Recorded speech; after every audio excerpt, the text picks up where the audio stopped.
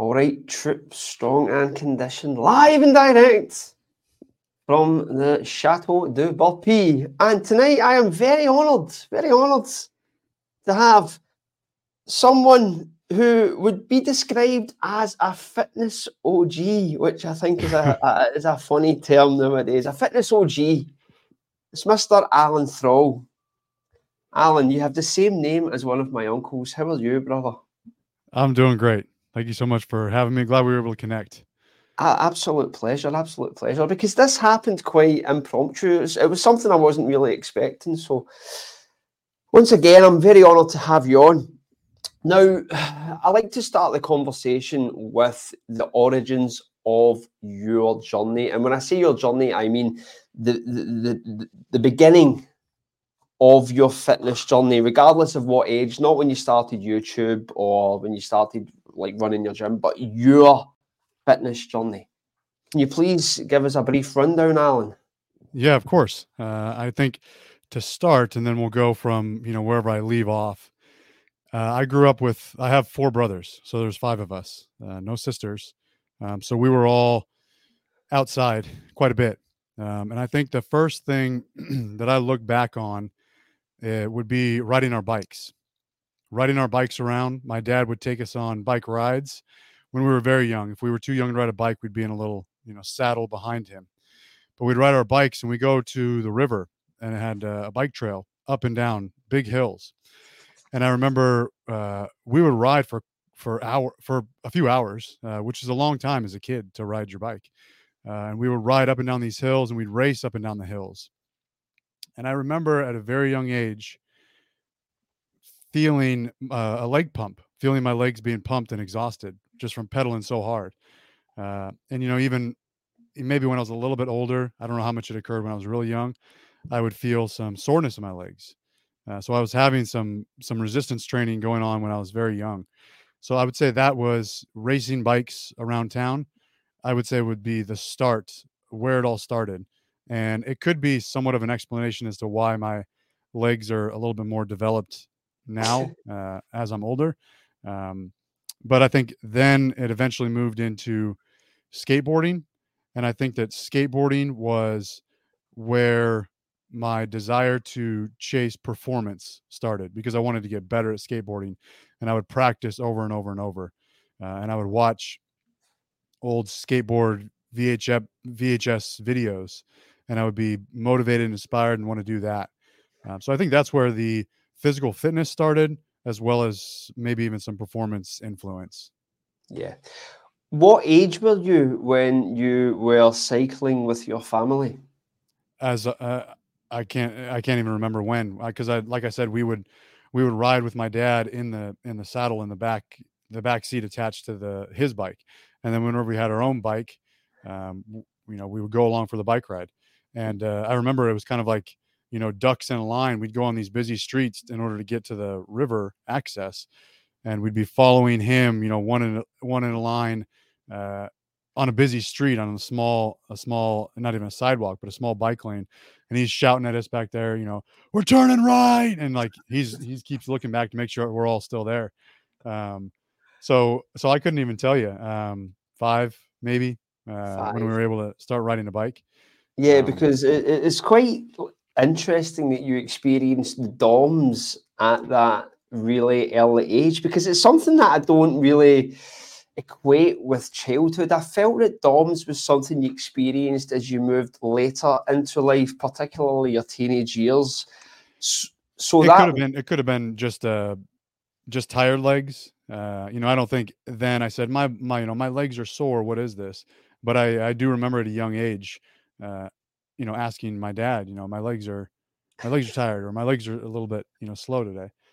It wasn't much. I'm sure that recovery when you're 6 years old is quite a bit different than 36. yeah, Um, I don't think recovery is a factor when you're that age, right. because Yeah. I mean, when was the last time you cycled?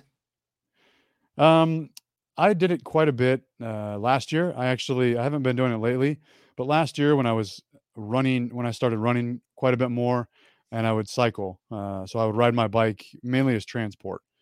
So I would ride my bike to the gym, home from the gym, and then sometimes if I had more time, I'd take the long way home.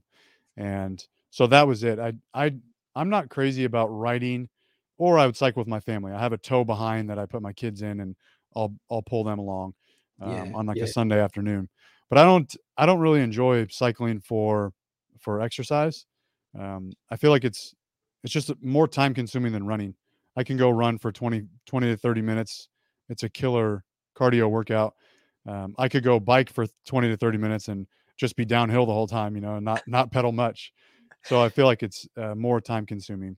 So So when I you don't do it a whole do lot. go cycling, do you encounter any hills?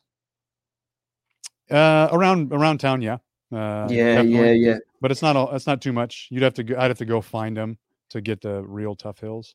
Yeah, I just find that Scotland has some of the most unforgiving terrain when it comes to cycling.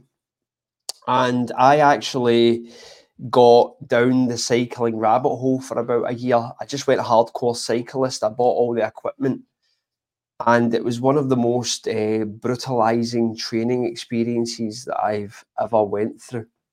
And the reason I asked is because when we cycle, we usually have that childhood memory which we are like using when we jump on the bike. Because when we are younger, we can just cycle anywhere, absolutely anywhere. You don't experience any fatigue. You've got that child energy. It's just boundless. It's like a Duracell bunny. And then when you fast forward 30 years later, you go on a bike and you think it's going to be the same.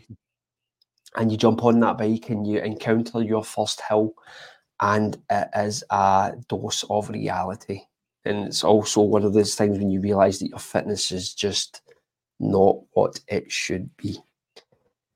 Yeah, I think there's So, something freeing about riding a bike when you're young, being able to go explore on your own, and you get a little bit of that when you do start cycling. But as soon as it starts getting hard and tough, you're not focused on exploring or scenery.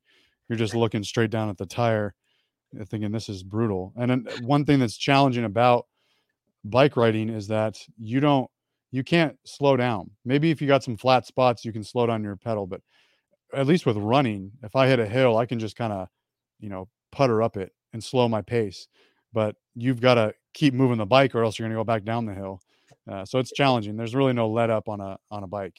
yeah, yeah. Not only is it challenging, but it's like cycling is one of those few sports where you realize how important nutrition really is, because when you are cycling for really long distances, you are literally burning everything that's in your stomach, and it will come to the point where you have nothing in your system. And that can be very dangerous because you will experience something which I think they call bonking, which is when you hit that wall and you have nothing in your body. And when you've been cycling, you could be 50 miles from home and you need to acquire nutrition and wait for it to digest and then get back on your way. And unfortunately, that's happened to me on a couple of occasions. And it's probably one of the most scariest experiences I've ever had in the world of fitness. But listen, I'm rambling on you. You've got me down the cycling rabbit hole because I really do enjoy cycling. It's something that I think most people should do at some point to experience a different facet of hard training. Because when you compare, so let's talk about running. Let's go on to running and how you equate that with lifting weights in the gym, because running can be quite brutal as well. How did you get into running again? Because I believe you've got a military background, which I assume you would have did a lot of running. Yes. So more recently, I would say it was last year specifically. I was running with some performance goals. I actually did a couple of races, um, and I think part of it was, well, I know part of it was when my son was born. I started running a little bit more, but particularly when my daughter was born. She's less than 2 years old. She's a little over a year and a half, and so it was about that time that my workouts were becoming very brief, and so I had to figure out a new routine. And so I would lift weights, or I would, in the garage, or I would do push-ups, or I would just do lunges or pull-ups. I would do these short tidbits of workouts throughout the day. And I think running was another thing that I added to that routine. And so I started running again when my daughter was born. And I kind of took it as a challenge to myself, just to challenge the idea that you can't lift weights and you can't run at the same time. Um, and so I just wanted to see, why don't I just test it for myself? And to be honest, when I went and ran 1 mile, I just was so surprised at how pathetic it was. You know, how hard it was to run for 5 minutes. 5 minutes, not even a mile, but 5 minutes unbroken. You know, I'm running 5 minutes and I'm wanting to stop already. And I think we often talk about, you know, being physically capable. We go to the gym. Sorry, this fly is bothering the heck out of me. We go to the gym to lift weights and to do pull-ups and to do push-ups so that we're functional. You know, people will say, you know, it makes me harder to kill, etc. But we can't even run a mile. You know, it's pretty bad. So I include running in that toolbox of physical ability. And so it was just eye-opening when I went and ran a mile and realized how difficult it was. So I said, I'd like to at least get this better. Surely running a mile a couple times a week is not going to just zap muscle off my body or take strength away. Like, that's just silly. So I just started running and I would run twice a week. I would run for 1 mile at first, and then 1.5 miles, and then 2 miles 2 times a week. And so I would just kind of ramp that up over time. But that was the start of running. And then I just kind of fell back in love with it. And I said, hey, I want to try to do a race, a 10K race, a 10-mile race. And so I started actually having some performance goals of doing these races. Yeah. And I think part of the inspiration did come from originally when I first started exercise and you know, any sort of fitness journey and any sort of training. Running was the foundation. I measured my physical fitness based on how quickly I could run or how far I could run. It wasn't how much could I bench press, how much could I squat.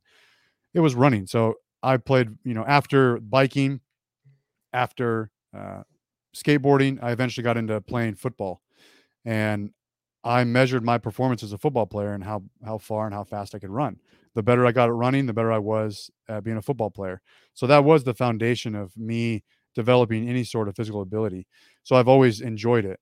And there was a time after high school when I stopped lifting weights and I got really into running. That's all I did. I ran 5 days a week and I would run long distance, 10 to up to 20 miles. And I did that for about a year, and that was before I had joined the military. And so in the military, I did really well on all the running tests. Running was a breeze for me in boot camp and through training. And then I stopped doing it once I really bought into powerlifting and strongman. And I was lured into the idea of bulking, lifting a bunch of weight, getting big. And so I started bulking, started lifting for strength, started doing powerlifting, and just completely abandoned running, which I'm not regretful of, but that's just part of the story. And so I picked it back up.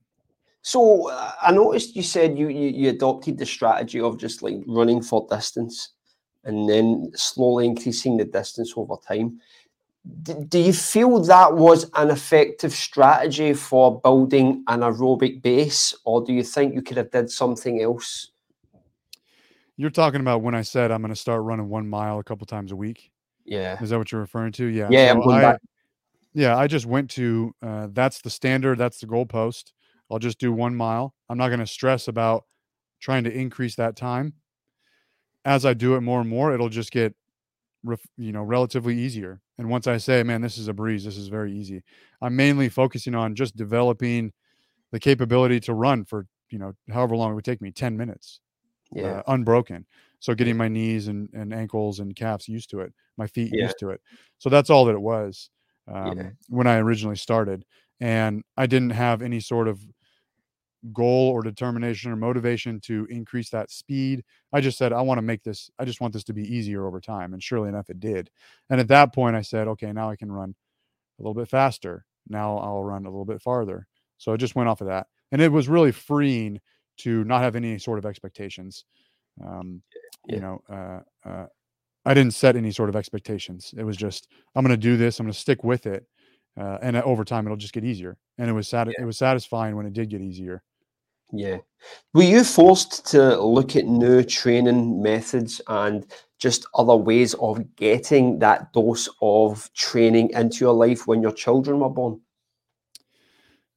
As far as running or anything? Anything? Yeah. I think that when my children were born and I knew that training was going to change, I actually changed my goals or my approach to training. Before, I would say I have this routine. It's 3 to 4 days per week. I'm going to stick to it, no matter what. I actually decided I'm going to start now that I have my son and my daughter. I'm going to start training even more. And so when I say more, I don't mean necessarily in volume, but Yeah, frequency. I'm going to yeah, do yeah, something every day yeah, because it's difficult to stick to 3 days a week, 2 hour sessions. yeah, It's hard to carve out those blocks of time.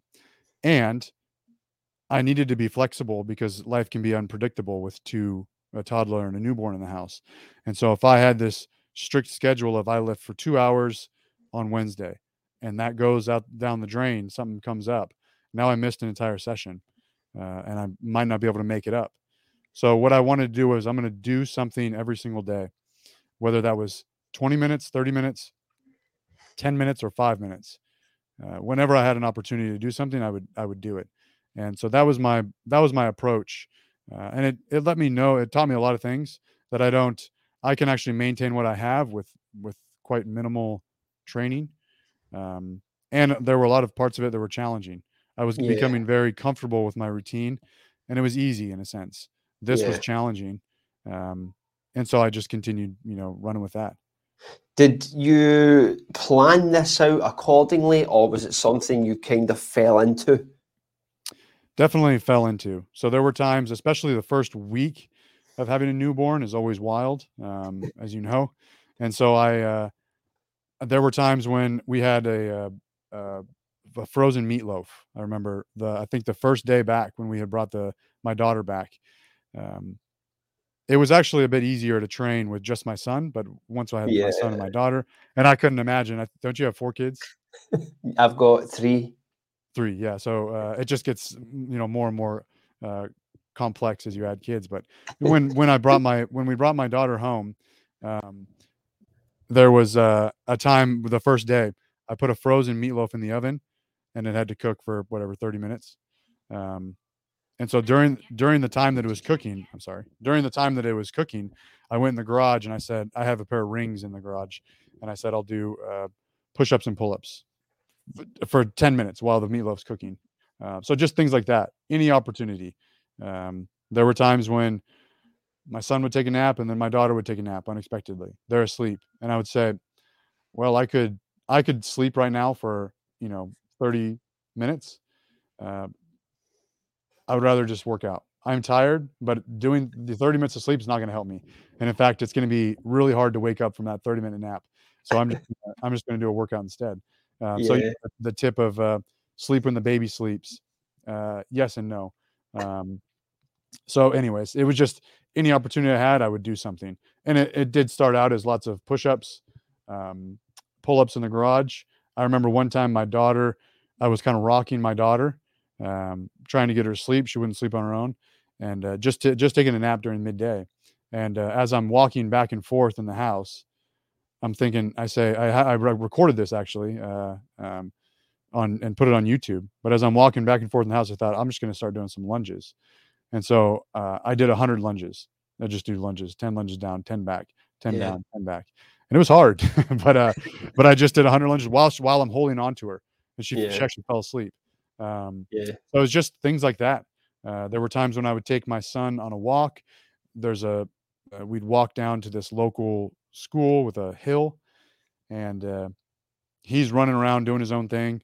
And I thought I'm just going to do squat jumps up this hill, uh, and then walk down, squat jumps up this hill, walk down. So it was just anything at any time I would do, and yeah, I would try to front load all of my activity, meaning do as much of it as I can now, and not ever put it off. I'm not going to say I could do something right now, but I'll just do my hour workout later because I never yeah, know if that's going to stay. And so I would try yeah, to front load it. And there were times when I got a lot of physical activity in by lunchtime, and I would yeah, think, now I don't have to stress about when am I going to get a workout in because I've already done it. yeah, So I just get it. I do it when I can. Um, yeah. Plus, I just tend to enjoy working out earlier in the day. But there were plenty of times where I had to do it at night. but just being adaptable. And as far as mindset goes, being flexible and not so rigid. So there were times when I'm looking ahead and I'm like, okay, noon, I'm going to go in the garage and I'm going to get a good workout in for whatever reason. And then at noon comes and something changes. And my emotion wants to be frustrated that I can't do my workout. And I just had to learn Yeah. that doesn't help anything. It doesn't help anything at Yeah. all. I'm just pissed off and frustrated, and I still don't get to work out. So why don't I just forget about it, go with the flow? So I really had to be able to switch. I had these Yeah. expectations. It didn't happen. Yeah. Be patient. Be patient. So now I'm not Yeah. going to get to. I'll have to do it later. And there were times where I would get through an entire day. It's 10 p.m. Both of the kids go down to sleep, and I finally am like, man, that's just been a nonstop day. Now I'm going to do my workout. So yeah, that was kind of my whole mindset approach to once I had two kids in the Yeah. house. How did you find making that transition from something that's very routine based, like powerlifting, strongman, where you know that you've got to do something, to something that's more calisthenics based, laissez faire, just on the fly? How did you make that mental transition? Because, like, for me personally, that was a massive obstacle, because I had been drinking the free weight Kool-Aid for years, and I thought nothing else works. Nothing else will work for me.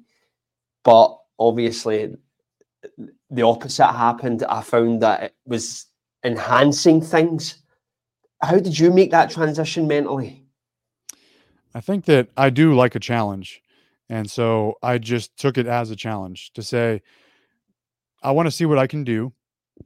I also want to see, once this is all said and done, I want to see how impacted I am. And sure enough, 6 months down the road from each of my children, 6 months down after they were, newborns, I was right back to where I was, as if I didn't skip a beat. Sure, getting back to the weights, my strength might have been a little bit less, but I didn't necessarily lose any muscle. I didn't gain a bunch of body fat. I didn't lose a bunch of performance, and so I really challenged myself to say, I want to see, you know, how I am on the other side of this. Um, and I took it as a challenge because there have been many dads before me who have made it work. And so I thought, well, now I get, to try my hand at this. And with any challenge and struggle, you gain experience. And I do often talk to dads, and before I was a dad, I couldn't offer them much advice. Yeah, I could speculate, maybe this will work, try doing this, but I've never been in their shoes. So I thought, okay, I'm going to go through it myself so that I can help other people, or I can at least give my experience. And I'm sure you've heard it time and time again. The parent, or specifically the dad, who is overweight, sedentary, and they talk of old times. One time back when I lifted, or back when I was in shape, I used to be able to do this. I used to be able to do this, but I had kids. Having kids. You don't get it. You won't get it. And I couldn't really say much at the time. But there were plenty of people that I talked to that would say, it's been 10 years since I've been in the gym or done anything physically active. And it's because I had kids. And I just did not want that for myself. I just yeah, thought, I don't want to give into that. yeah, I want to see if it's possible. If you can maintain a little bit of routine, um, believe it or not, you can be a little bit selfish as a parent, to yeah, carve out that time for yourself. And I wanted to see what it was like going through that, and to see how I was on the other side of that. Um, yeah, and yeah, so there was a part of me every time I would say, man, I really don't want to work out. I'd rather just go to sleep right now. yeah, I would just, slap myself in the face and say, don't give into it. Don't do it. I would see these flashbacks of all these guys saying, just wait until you're dad. You won't have time for this. You won't have time for that. And you're going to do this. And, you got to let go of that. And I would just hear them saying it in my head. So I would kind of have this back and forth to say, I'm not going to buy into that. I'm going to prove myself wrong, prove them wrong, whoever. So that was certainly motivation. And yeah, I realize it takes a certain type of individual to think like that, but that's just how I yeah, think. And yeah, there are times when I do get comfortable, in my routine, everything starts feeling easy. Going to the gym is fine. Nutrition is fine. Sleep is fine. I like a little bit of chaos every once in a while. Yeah, yeah, yeah. Sometimes that pushes me, um, and forces me to adapt and learn and gain some experience. Yeah. Do you think your military background like helps you in that process? I don't know. I think I was the same type of person before I joined the military as after, and I'm often asked that. Do you still stick to a strict exercise routine because of the military? Do you enjoy waking up early because of the military? Do you like working out early because of the Yeah. military? Are you this way? Are you that way? And I would say no, because I was that way before, and that's why the idea of joining the military appealed to me. I Yeah. was 19 years old, and I was lost. I didn't know what I wanted to do, and the idea of joining the military and joining the Marine Corps was appealing. I thought I could do really well at this, and so even back before the military, that phase when I was running and I wasn't really lifting weights, I would work a long job outside in the heat. Um, I would work 10-hour days doing labor. And even then, I would still wake up sometimes as early as 3 a.m. because I'd have long, 15-mile runs. And I Yeah. would wake up at 3 a.m., get my run done so that I can run before the sun comes up, go to work, and then come home and go to bed at 7 p.m. Um, but even then, I would just do my exercise before a long day of work, and even into high school, the football team, it was mandatory. The varsity football team had to attend a weight training class. That was like their physical education class. The weight training class was run by the football coach, and it was 0 period. So we had 1, 2, 3, 4, 5, 6. 0 period would be before first period. So you had to be there before everyone else. And so that's when my weight training was, and I loved it. I loved that routine. So maybe that's what started it. But I've always been an early morning person. I've always had some sort of physical activity in my life. I've never ever taken a break from it, and I've Hmm. never wanted to. Yeah. And So I would say that it didn't really. I think this has nothing to do with physical fitness, but I think that the military taught me a lot more about who I don't want to be, or how I don't want to act, Right. more so than who I actually wanted to be. You're right. It was Okay. definitely a time. It was definitely a time to reflect on what I wanted to do. But what I mean without giving you ambiguous signaling, what I'm saying is there were a lot of people in the Marine Corps Yeah. who I just thought, I don't want to be like this. I don't want to be like that guy. Yeah. Um, and so that taught me a lot. Hmm. And so it was more reflective in that sense. So Yeah. it did shape me, but it was more in that thought process. Right. Okay. So I wanted to speak about being the dad training, but you've took me down another avenue. What I'm what sorry, I was didn't mean the to. Oh, don't worry about it. I'm enjoying it. What was the actual physical training that you did when you were in the military? What did it consist of mostly? Well, you go through boot camp, and boot camp is extremely difficult. I think harder than the physical training Yeah. is the non-stop. You're on your feet throughout the entire 16 hours nonstop. These these extremely tight boots, so your Yeah. feet take a beating, and it's just always being on. You're always locked, face forward. You're always screaming something. You're always doing something at maximum intensity. Nothing is slow. You're being screamed at. You're being yelled at. You have to do Yeah. this and that. And mentally, it is so exhausting, even more Yeah. so than physically. I think I showed up to boot camp above the physical activity that I needed. Um, Yeah. and so I did really well in boot camp. So in boot camp, yeah, you're told everything. You're told what to do. You're told how to brush your teeth. You're told how many strokes to take. You're told wash your right armpit, wash your left armpit, wash your nutsack, wash this. You're told everything. I'm serious. From when you're showering, when Yeah. you're taking a dump, you're told, like, everything is just regimented. Then I moved on to School of Infantry, and that is similar, but you have a little bit more independence. Yeah. So, hey, go take a shower. We don't need to watch you do that. Go Yeah. brush your teeth. We're doing this PT. This is the period when we did have some free time. So if it was a good day, you know, hey, 5 p.m., we're off for the day. Report Yeah. back tomorrow morning. We still lived in the barracks on base, but it would be report back in the morning. You can have some free time. Maybe Saturday and Sunday you guys have off. And so Yeah. when I had this free time, this is when I actually fell back in love with lifting weights because I had taken a break since I graduated high school. And Yeah. so that was my me time, was lifting weights. Yeah. And um, and then eventually, once you're out of training, so you're done with the initial training, you're done with your, you know, specialized occupation training. Now you go into your job as a Marine. And as a platoon or as a group, wherever you're stationed, there's a little bit of physical training that you would do. But I was, I suppose, fortunate enough that I was in a bit of a specialized detail. So we would work basically like shift training, security guard training. So you would stand post. So sometimes there were times when you would work day shift, 6 a.m. to 6 p.m., 12 hours straight, or 6 p.m. to 6 a.m., night shift. Then there were times when it would be rotating between like 8 hour shifts, 3 8 hour Yeah. shifts. You work morning, you work swing, you work night. And so because of that, all the Marines within the platoon always had different schedules. So we didn't do as much structured group physical training as the normal Marine Corps. So a Yeah. lot of that stuff was on us. So at that time, I was able to do my own training, and I was really into lifting weights at the time.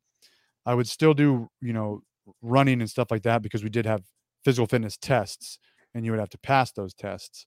But there wasn't a ton of, in my experience, there wasn't a tremendous amount of group structured training, especially when I got to my furthest duty station. It Yeah. was all on you to do your thing. So yeah. So to answer the question, not a whole lot of do this, do that. Once you're in the military, in your actual platoon or duty station. Yeah, yeah. It sounds to me, I mean, I'm just making an assumption here that the initial boot camp exercise period is designed to be more of a mental building process as opposed to like actually getting your physical fitness up to an acceptable level. Is that to sort of weed out the people who they think won't do too well in a military setting, or is that just like a integral part of the process to create a better It soldier? is absolutely what you said was spot on. Um, it is to test your bearing, especially. You get extremely fatigued and worn down and beat up and mentally exhausted, but you still have to maintain your bearing and do whatever job is in front of you or follow directions, not, you know, lose it. And it is all Marines are trained to be in a war setting, even though just Yeah, hardly any Marines actually go and do that. But that is the main reason for it. It is to break you down. If you were to look at the stuff you do, it is, if you were to design a program to just break someone down physically and mentally, that's what it is. It's not like this is optimal science-based training, you know. yeah, It's it's just someone screaming and yelling at you, you know, drop down like kind of a burpee, drop down, give me 10 push-ups, get up, yeah, jump, get down, roll on your back, sit-ups, go, crunch. Like you're just down and up, down and up, down and up. Um, and so it is to, sure, there are some people who go in there pretty soft and not prepared physically. They just have a really hard time in boot camp, and they do make improvements, obviously, by the end of it. But I yeah, wouldn't say that me, because I said I was physically, I think, over prepared. Not that that's a bad thing, but I was physically over prepared going into it. I was not in better shape after boot camp. Um, I was skinny going into boot camp, and I lost quite a bit of weight, so I was probably less, you know, less functionally fit. yeah, Um, but but the thing is, it's not really to weed anyone out yeah, because it is, you are locked in government property on contract, and there are a lot of people who want to be weeded out. Right? They get a month into it and they think, I don't want to do this. But you can't quit. You can't yeah, just say, I'm done, I surrender. yeah, You're locked in. You are owned by the military now. So you're just going to have a really hard time getting through it. There are a few people within boot camp who refuse training. So it takes a long time. But if you just sit there and you just don't do anything, you don't respond to anything, you're just you can get kicked out, but then you're going into civilian life with a dishonorable discharge. Yeah. But you could refuse it. Yeah. They make it extremely hard. So I think that they should allow dropouts, because there'd be Yeah. a lot more Marines who would drop out who shouldn't be in the Marine Corps in the first place. Yeah. What happens is those turds who sign up for whatever reason, they do get through boot camp because they just get drugged through the mud the whole time. And then they get out and now they're turd Marines. Yeah. Not all Marines are sharp, physical Yeah. specimens. It's just like any occupation. Yeah. There are Marines who should not be Marines, but they're forced into it, because they signed the contract. So it's not to weed anyone out necessarily, but it is to break you down mentally and just see if you can maintain your bearing. Yeah, it strikes a chord with me because I went through a long period of performing high rep burpees, like 500 burpees, 1,000 burpees, all 6 count burpees. And I found personally that there was a certain number you would go past and the law of diminishing returns would rear its ugly head. It was nothing to do with any fitness-based outcome or physical outcome. It was just a mental grind. I mean, I truly believe that anyone can do 1,000 burpees physically. It's all mental based. I think that, yeah, go ahead. Sorry. It's another interesting thing I learned, and it was about something you said there, was that we perform a 6 count burpee. Is that something you're familiar with? Yeah. Yeah, and I found out through like one of the podcasts I did with the Iron Wolf that the count is done so that you can think under pressure as well. Yes. So that when you start accumulating that high number while performing a really demanding exercise and keeping the focus on the reps while shouting other numbers, it develops the capacity to perform under pressure. So I thought absolutely. that was very interesting. But same thing with the military. And you'll have to, even when you're tired, you have a certain way of talking in the military, in boot camp, and you have to maintain that. You can't talk like a civilian. And when a drill instructor asks you a question, sometimes people respond like they're back in the hood, and they'll get chewed out for it. Like, for example, you're not allowed to say I am hungry, or I need to talk. It's this recruit. This recruit needs this, or this. First off, you have to request permission to speak. So this recruit requests permission to speak before you even ask something.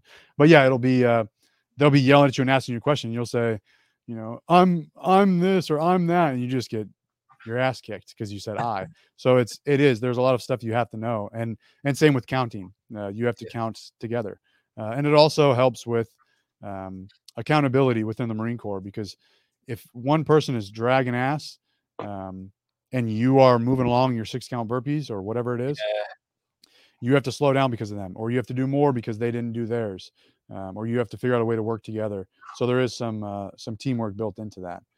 But what I was thinking when you had mentioned doing 1,000 burpees, is that it's a different type of physical training, and I have to remind people sometimes, at the gym, that not everyone is exercising to build bigger muscles. Not everyone is exercising for fat loss. Yeah. Some people are exercising because the way it makes them feel, or some sort of therapy, or they just need a challenge in their life. Yeah. And doing something like that, if you were to say, I'm going to do 1,000 burpees a day, people would say, what in the world are you trying to do? That's not optimal for this or that. Yeah. There are better ways to do this. And you just think, I just really, really want to push myself. I want to go there. And it can be therapeutic. Same thing with, like, why run a marathon on your own? It's just a challenge that you want to do. Why ride 50 miles away from your house and have to get back 50 miles? It's a challenge. It's adventure. You want to see if you can do it. You want to push yourself to that go the distance, if you will. And so I thought of that when you said, you do 1,000 burpees for a workout. Yeah, well, I did 2,500 one day for charity. That took me like 5 hours. I was going to say, how long does that take? Yeah. It took me about 5.5 hours. And I probably started to revisit my relationship with the burpee at that point. I went through a dark place at the end of that, Because when you do these things to that level, that extreme, it's like most people who run a marathon, once they've ran the marathon, they don't run again. Right. They're totally put off the experience. Mm-hmm. Yeah. So were weights encouraged in the military? And why did you make that transition to lifting in the military? I would say that weights weren't necessarily encouraged. I wouldn't say they were discouraged. But yeah, it's a very old school approach: running, push-ups, pull-ups, sit-ups, and kind of like, calisthenic stuff, which is fine. And I do think it should be the base. But we were never encouraged, hey, go to the gym and lift some weights.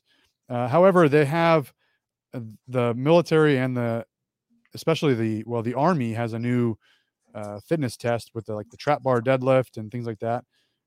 So they do encourage strength more so now.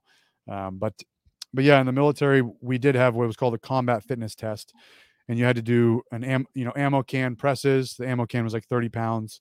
You had to press it a certain amount of reps. You had to do a buddy drag. So it's just a person, legs crossed, arms crossed, and you have to drag them backwards. Yeah. And then you have to do a fireman carry where you put them over your shoulders. Mm-hmm. There were times when we had to do a bride carry where you carry someone in front of you. So you can't get around that if you're not doing some sort of strength training. So it was encouraged loosely, but nothing like powerlifting. And in the military, they like specificity. The old timers, you're tested on your run, your push-ups, your pull-ups, etc., sit-ups, crunches. So just do that. It's like there's other things you can do to improve those. But I eventually moved on to a special detail called the body bearer section. So we were a platoon of Marines. All we did was perform funerals at Arlington Cemetery where fallen Marines are buried. And so we just did funerals and we carried caskets. You have to be big and very strong to carry those caskets and to perform a flawless funeral. So that detail, you were lifting weights every day, twice a day. So strength really was encouraged there. But outside of that, in the normal Marine Corps, not so much. I don't think it's looked down upon, but if someone's gaining way too much weight and getting way too big and bulky and they can't run or they can't do this functional type of stuff, then it is looked down upon from higher ups. So when you moved on to more powerlifting based training within the military, who were your influences with regards to programming and starting to acquaint yourself with the process? The actual person, he was another Marine named Josh Clark, and we were standing post one night, 12 hours, 6 p.m. to 6 a.m. nonstop. You have 30 minutes to eat lunch halfway between that. And there are times when you stand post by yourself at night. It's a lot of time to think to yourself, a lot of deep thinking. And, I think the origins of Untamed Strength started on standing on those posts. But anyways, every once in a while you'd be on a post where you could stand with someone else. So it was you and another Marine. That was always great, usually for more senior Marines. And I stood post one night with him. He liked lifting weights. I liked lifting weights too. And he was all about powerlifting. And so he told me all about it, and I really bought in. And the first program that he gave me, he printed it out from the computer lab, was 531, Jim Wendler's 531. Yeah. So that was the first program that I actually ran. And so I was influenced by that. I didn't have many influences because the internet wasn't that big in 2009, but it was also I didn't have a smartphone or a computer. So sometimes I would go to the internet, or I would go to the computer lab and look some stuff up. But YouTube was biggest influence was Elliot Hulse around like 2010. So I'd watch all of Elliot Hulse's strength camp videos, and that's sort of what got me into strongman as well. But biggest influence would be Josh Clark, and a buddy of his training partner was Carl Borges. So those two, Josh and Carl, got me into this. And then from there, I would say guys like Jim Wendler, Elliot Hulse, and as well as Mark Ripito. I went on Amazon, and I think at the time they just sold books too. That's all that Amazon was. But I went on Amazon and I typed in book about strength training or book about barbell training or something like that. And Starting Strength came up. And so I bought that book, Starting Strength. It was sent to me at the barracks, and I read through it, and I was like, wow, this is what I want to do. And so I totally bought into that. And then eventually I moved on to other programs that Mark Ripito wrote, like the Texas Method. So those were definitely my biggest influence, I'd say, at the start. Yeah. What was the first variation of 531 that you ran? Was it the base variation? Yeah, I think it was the same one on T Nation. Yeah. It wasn't like 531 Beyond. I never went past that. It was just the 531, the 555, 333, 531 with those percentages and then a deload. It was that. And so that was the first one that I did. And I still think it's up there on tnation.com. The article he wrote, that was what was printed out for me. Yeah, and it was my first concept of programming as well, because before I would just go to the gym and kind of lift whatever weights I wanted. But to say, oh wow, so there's structured days where I focus on this movement, and I take a percentage of a training max. There's progression within the percentages, and so this is where I really learned about programming. Yeah, so I mean, so that's quite the leap to go from 531 to Starting Strength. It's usually the other way around. So I had done Texas Method, which is supposed to be a intermediate program. Yeah. And I didn't really classify myself as like novice or intermediate or anything like that. But I think just Mark Ripito just has a way of speaking and writing that's very persuasive. And so as a young, impressionable man, I really bought into it. And he would say, he would tout this program as like the best program ever. Got to do these 5s, got to do it this way. And I was like, man, this guy's speaking to me. So I really bought in that program, and it was a good program. Funny enough, I did that program when I was in just this rapid bulk in weight gain. And so I was just like just increasing weight on the bar as fast as I was gaining weight. So it was like, wow, this program is so potent. This is better than steroids. This program is so good. But it was because I was gaining 20 and then 40, 50 pounds of body weight. I gained 90 pounds of body weight in like 2 years. So anyways, but yeah, it was a good program at the time. Yeah, I like a lot of Mark and Jim stuff. I think I'm drawn towards old timer style writing, which it's quite masculine. And I think like Mark, when you look at his YouTube, he's quite a divisive character, which I'm always drawn to, because I've always got a respect for people who speak their mind. I don't know if that's just because I'm getting older in life. It's something that I probably would never have gravitated towards in my 20s and early 30s. But now that I'm in my 40s, I've always got this respect for guys who don't give a fuck. They just say what they want and they do not care of the repercussions. Because when you actually look at Starting Strength, back when you discovered Starting Strength, it was the be-all and end-all. But now that, because everyone tends to look at everything through a physique lens, it's kind of did a 180 in that respect, and it's became quite meme-worthy, as the younger gentlemen would say nowadays. But it has its merits, because it was never a program which promoted building a physique. The goal was in the title of the program, and I feel a lot of people lose that kind of that sight in some respects. They like to attack things, even though they're completely valid in some respects. So, sorry. To touch on what you just said, I don't know if you were going to ask a question off that, but I think that the internet has done it its injustice, or has led to this. One, I think that you're drawn to these people who speak their mind, because social media nowadays can be very fake. And so it's nice and it's refreshing to hear someone speak their mind. But I think that part of the downfall of Starting Strength has been so many eyes on it, and the internet, so many opportunities to critique it and to challenge it. And I think that at the core, maybe when Mark Ripito made this program and teach the barbell lifts, it was, hey, this is a good program, and this is a good way to lift. So it was great. But eventually there was challenge. Hey, this looks like a good program, but what about this? Can I add this? What if I want abs? What if I want to increase the size of my arms? What about my pull-ups? What about this? What about that? And it just gets to be, just do the program. Just do the program. This is all you need. This is all you need. And so it just becomes very dogmatic because it's being challenged and so many questions are being asked about it that he just kind of has buried himself into a hole to say, this is the only program you need. This is the best program. Nothing else even comes close. Where when it stood on its own, it was fine. But because it's been challenged and there's been so many eyes on it, I think that's made it meme worthy, like you said. Yeah.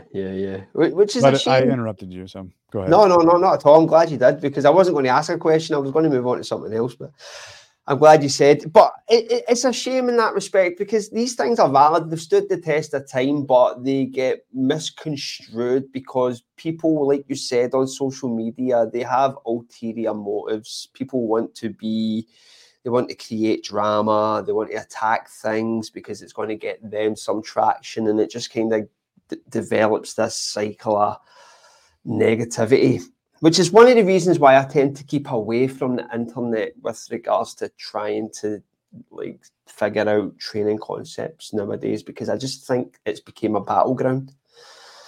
In some respects, everyone's pushing the greatest technique, and the only technique that works is adherence, consistency, intensity. I think, like you said, like there's millions of variations of 5-3-1, but you only did the first one and it worked because you buy into the concept.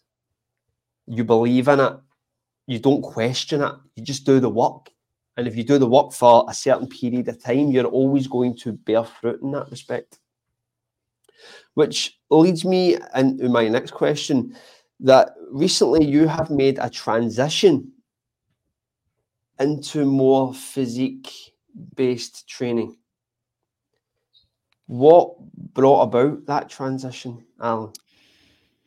I think that, I'll be honest, even more than the physique-based training is just the style of training that I was attracted to. So it wasn't that I'm like, oh, I really want to put an inch on my arms more than anything. I really want these big, B cup breasts or pecs, like I'm not talking down on that, but that is not the main reason for making that adjustment. It was more of, oh, this style of programming looks like something I really want to do. Don't get me wrong. I do want to build more muscle in my upper body, particularly, but yeah, at the time that I made the adjustment, I was doing a lot of strongman training. I have been doing strongman training for years and years. And so, not that it was becoming stale, but I thought, man, I'd like to try something else. It was kind of the same thing with powerlifting. I was like, well, I'd like to try strongman for a little while.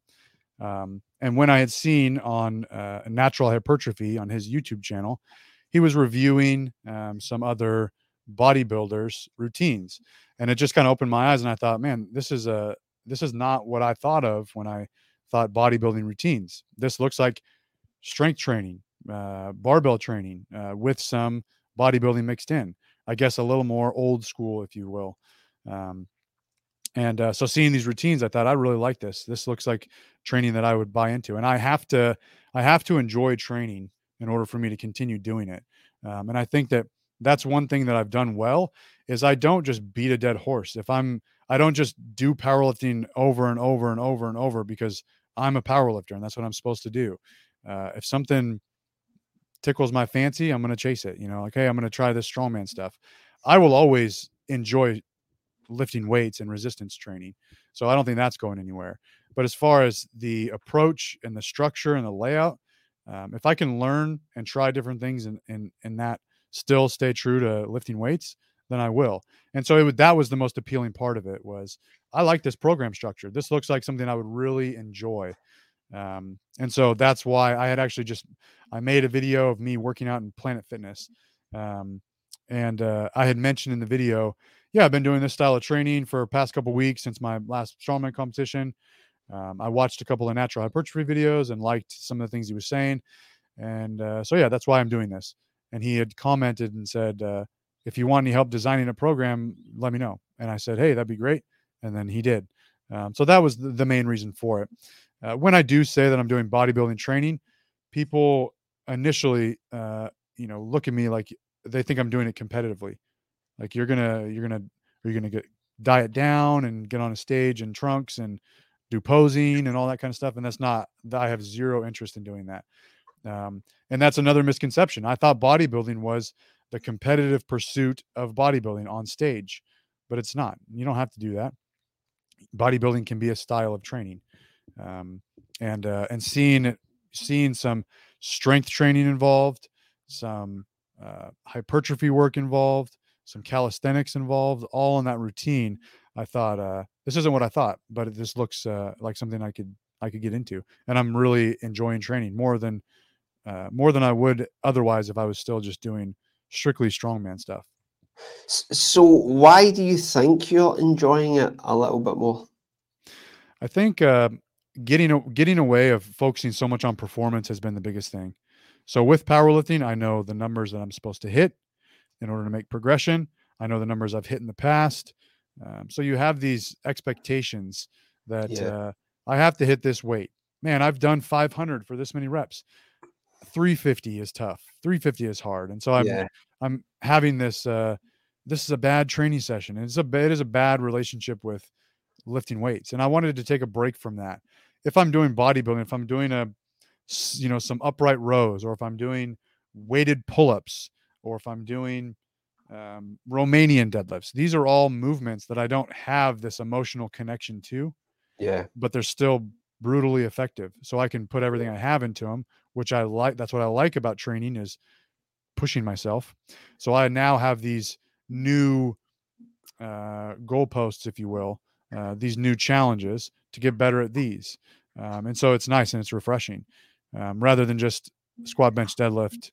This is what I should be doing. If I'm not doing this, then it's a bad session, or then I'm getting weaker, I'm regressing. And building muscle is really just kind of secondary. It's a byproduct of me enjoying this new style of training. yeah. Do you think that performance-based training brings a degree of anxiety with the process, knowing that you have to hit certain numbers, targets, and if you don't, then something is either regressing or your training's not going as well as it should? Absolutely. And because I own a gym, I see so many other people fall into this trap. And I watch it from an outside point of view. And I'm just kind of shaking my head like, man, you are so miserable in the gym. This is not why you got into lifting weights. And this is a very bad look for anyone observing you, any friends and family observing you. Like, you're just always hurting, you're always in pain, you're miserable, you hate training, you're a caffeine addict. Like, it's just like, this is not what I want to be, you know. And looking back on training when I first started, getting back to the roots, I just loved it. I enjoyed it so much. And I want to maintain that while I train. So I guess I just foresee dreading training, and I don't want to get to that point. Yeah, Um, but as far as relieving some anxiety, yes. And I don't want to sound, too negative, but when I really think about it, and I don't want to make it seem like, if anyone listening to this who's chasing just purely strength, that's a bad thing. But if I look at it, if my best deadlift is 600 pounds, in order to get 610 pounds, I have to put in so much grueling work to get that small bump, to get that 610 pound, that 10-pound increase on my deadlift. And does it, what does it affect? Nothing at all. Nothing. It is an arbitrary goal. And I'm not saying yeah, that's not, you can't have goals, but it doesn't make me a better person. Doesn't make me a better father. It doesn't make me more muscular. It doesn't make me any healthier. It doesn't, in fact, chasing that might make me more prone to injury, overuse yeah, injuries. Um, but I'm not in, my health metrics don't improve. Nothing improves. It is just a small arbitrary goal. Um, and so it's kind of like, why am I beating my head against the wall in order to get this 10-pound increase? yeah, Whereas I can take a step back, I can enjoy training, I can do some new movements and get some benefit. One, I'm happier. I'm not as, anxious about my workouts. I look forward to working out. So in that sense, I am a better person, a better man, a better father to my family. It is not as mentally exhausting. I don't have to spend as much time in the gym just to do one movement. So I have more time for other things. My son's here. Hi, Benji. I'm talking. I'm on the phone right now.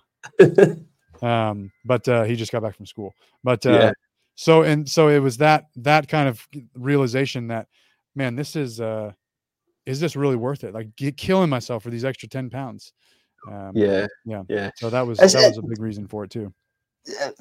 You said something really interesting there, though, and it was when you initially started training in that powerlifting style or like strongman, and you were just going into it and enjoying the training process. And do you not think that that's what's taking place right now as you're doing the more bodybuilding style training? Because ultimately, there's going to come a point when you are going to build that muscle, that extra 2, 3, 5 pounds of muscle, and then you're going to have to work a shit ton harder to start accumulating grams of muscle. But that's something that isn't even tangible at this point. You don't see it. Mm-hmm. So would that not start to bring a darker level of more insidious stress to a certain degree? It's a very good question.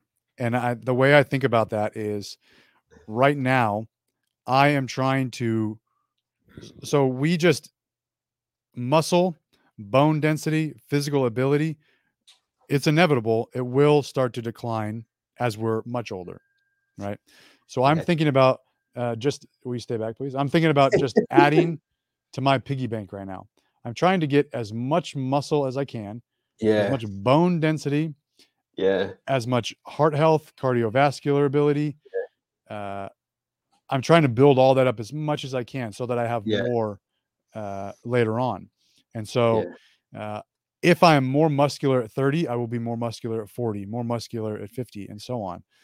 So I think of it in that sense, and long term, that the more I do now, the more I can do later. I am not going to just kind of skate through, and then by the time I'm 60, say, wow, I need to really start taking better care of myself. I want to do as much as I can right now. And yes, there is that aspect of once I get to that same predicament with building muscle, what'll I do then? And I don't know. Maybe I won't be so tied to how much muscle I have, and I'll say, I really like running more. So I'm going to try to push that more and just kind of put lifting weights on the back burner. But I think one thing I have going for me is I genuinely love lifting weights. So it is not, I don't have to give myself a pep talk every morning to say, you got to get to the gym. You got to stick with this routine. You got to stick to the plan. I want so bad to do this, so I'm going to make it happen. And not everyone has that. So I'm going to, whether or not, if you were to tell me, hey, you're not going to increase any of your numbers for the next 10 years, I'd say, okay, I'm not going to stop lifting. I'm still going to keep doing it. And it's the same with muscle. So if I get to that point, it is what it is. I enjoy lifting, and then all of the side effects, all of the things that come from it, building muscle, physical ability, strength, I do think of that as sort of a byproduct. Yeah. But Alan, why do we love lifting weights? Because ultimately it's manual labor. We're moving heavy weight from A to B. In some contexts, we would avoid this. But when it comes to iron, we willingly accept it and we throw ourselves into the process. But why? I think that it is such a strong part of me, who I am, and my identity.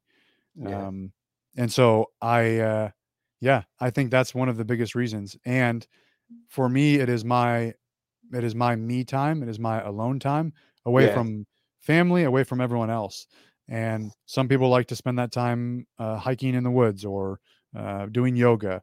I just my therapy of choice, or my me time of choice, is lifting weights. And as far as being so strongly tied to my identity, I do think some of it has to do with me being a middle child. I have 2 older brothers and 2 younger brothers, and my parents gave me plenty of attention. But growing up, my 2 older brothers were getting into a lot of trouble, and so they demanded a lot of attention from my parents. I was a very good child. I was into sports. I had straight A's. And so I think that I was lifting weights and doing sports and doing well at whatever I was doing, was my way of sort of standing out. I was also a little bit afraid of what my brothers were doing, and I thought, I don't want to do that. I don't want to go down that road. Yeah. And so it has been such a strong identity with physical, like whether it was playing football or skateboarding, lifting weights, whatever it was. I always wanted to stand out in that sense. And I know this sounds really bad, but there is part of me that uh, I believe that I am. Okay, I'll rephrase it in my head. I am a better person for doing this, for lifting weights, than I would be if I didn't. And so that Yeah. makes me feel good. And so I remind myself that, I guess. And I think that that's so ingrained in me that it will Yeah. never stop. And like I Yeah. said, taken more than a week off of training. And the week off was because it had to happen.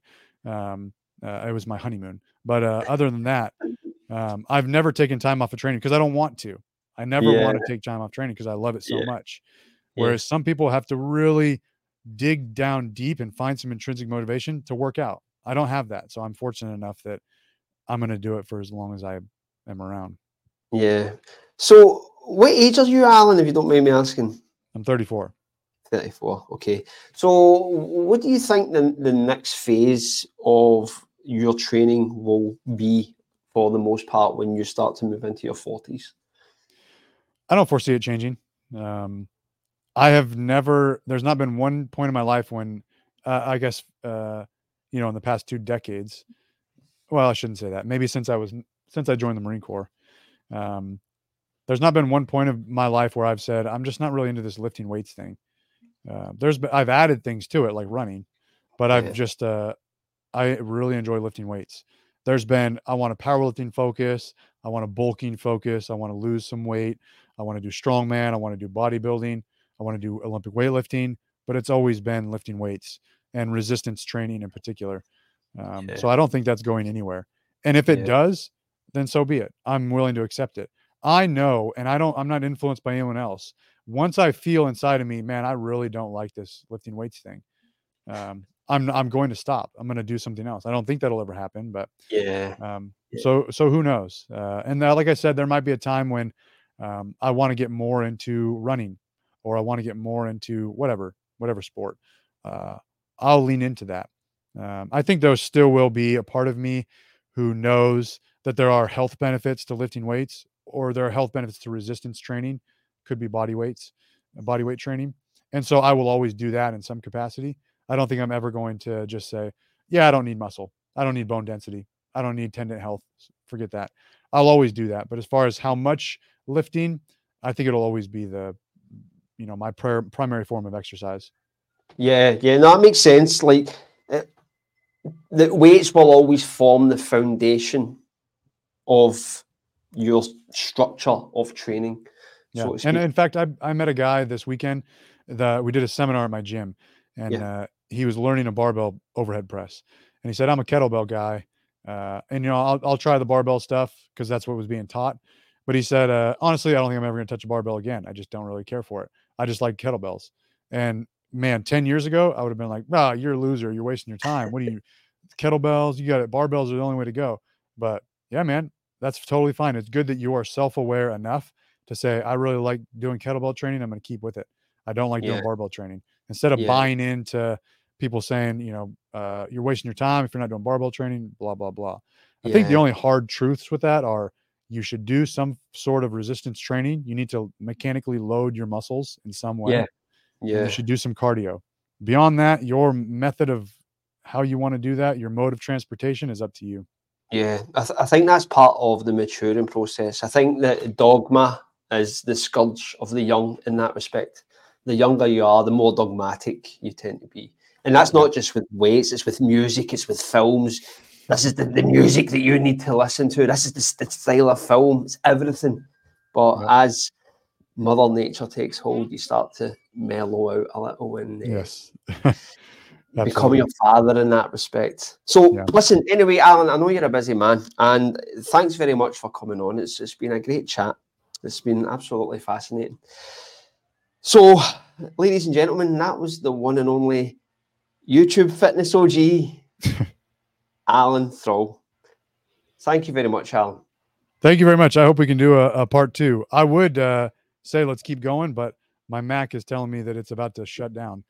So I'm glad that the battery lasted. But yeah, thank you. Great conversation. And I really liked the flow of it. It was very comfortable. So thank you. Okay, if you can just stay on for a second before like I turn the computer off.